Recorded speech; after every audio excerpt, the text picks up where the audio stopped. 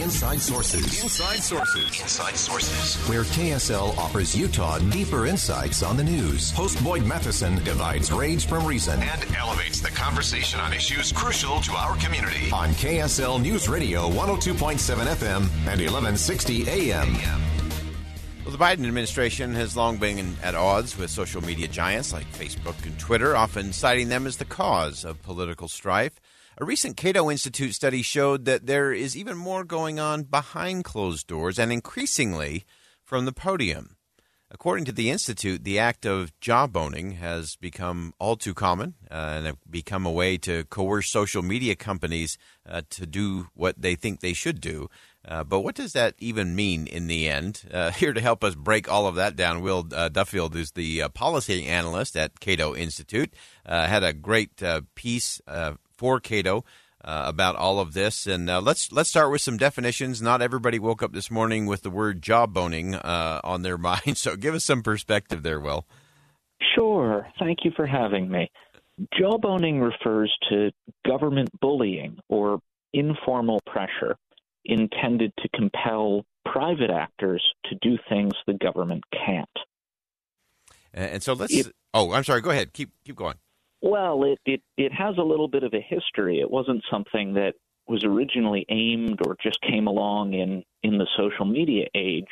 It starts as a kind of derisive reference to the Book of Judges and Samson's vengeance on the Philistines, in which he claims, with the jawbone of an ass, I have slain 1,000 men.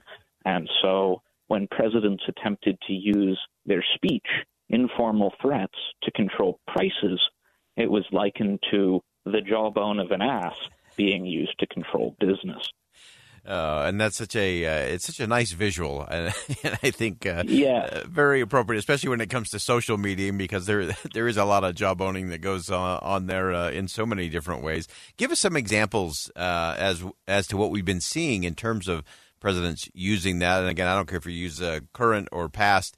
We're equal opportunity offenders here, but we know presidents love to have that influence, especially when they're at the podium, if they think they can sway a private actor to do what they want. Indeed. So both President Biden and President Trump before him have jawboned in order to get different things, but nevertheless using the same presidential bully pulpit. In Biden's case, he accused Facebook of killing people by hosting speech questioning the safety of the coronavirus vaccines, and demanded that Facebook remove 11 disinformation super spreaders. Trump, during his presidency, demanded that platforms correct perceptions of anti-conservative bias, or he would regulate or shut them down, in his words.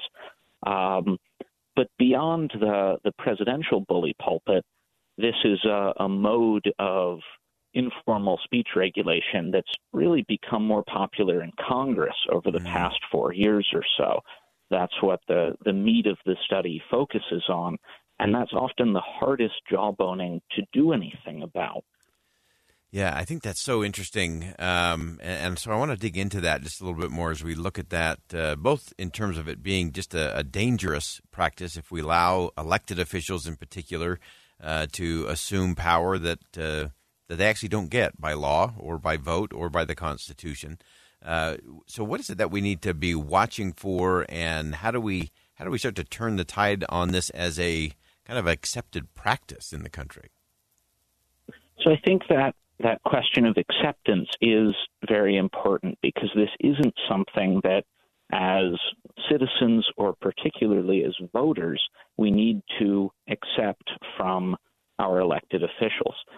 We can say that we don't like this sort of bullying behavior, that this isn't an acceptable replacement for legislation, and Congress itself can make rules to bind its members, just as they're limited in their speaking time or ability to hire relatives.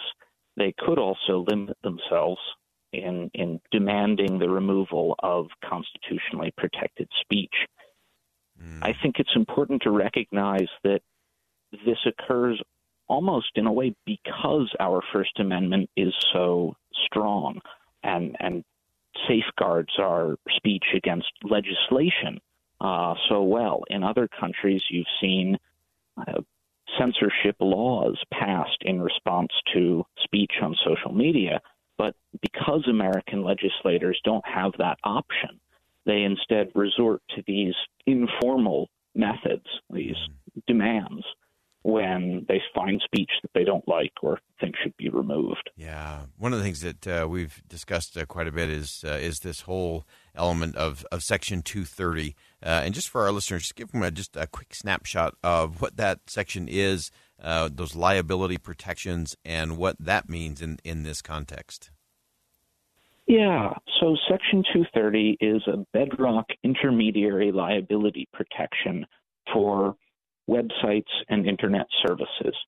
It both prevents them from being held liable for their user's speech and allows them to moderate that user's speech as they wish without much fear of litigation. Because that's the way in which speech is, or social media is regulated or provided for in the United States, then politicians have often attempted to tweak it in order to favor or disfavor certain sorts of speech. Now, that in of itself isn't jawboning, but like jawboning, it attempts to work through intermediaries rather than regulating speech directly. That is a fascinating one. It's one we always come back to in terms of what it can and can't do. And of course, between moderating speech, the element of antitrust, what that would do. So as we look at this and as we try to figure out the path forward, again, I think the complexities of social media have just amped up so much of this. But what is it that we should be watching for and aware of as citizens as it relates to speech? Well, I think when we're keeping a lookout for jawboning, then the more explicit the threat and the more specific the demand, the worse a case of jawboning it is, and the more it should raise our hackles. When particular individual speakers are called out or targeted, and when remedies, especially those unconnected to the speech in question or that wouldn't affect the speech in question, are proposed, like, say, when or in the case in which a senator requested the removal of Steve Bannon from Facebook and then proposed that if he wasn't removed, if the platform didn't behave responsibly, then maybe antitrust should be used. Now, antitrust obviously wouldn't cause the platform to have to remove the particular speaker. So in this case, it's clearly used as a punishment or the stick. And I think that's what we really need to be on the lookout for. Great insight, Will Duffield, policy analyst at Cato Institute. Great pieces today, and Will, appreciate your perspective. Of course. Thank you. Great stuff there from Will Duffield. And so jawboning, that's the word of the day today. And we got to be careful when we allow our politicians to use the bully pulpit to influence what businesses are doing privately. That is where we often get into trouble. We're going to step aside for one last commercial break. Final segment, Inside Sources, coming up next.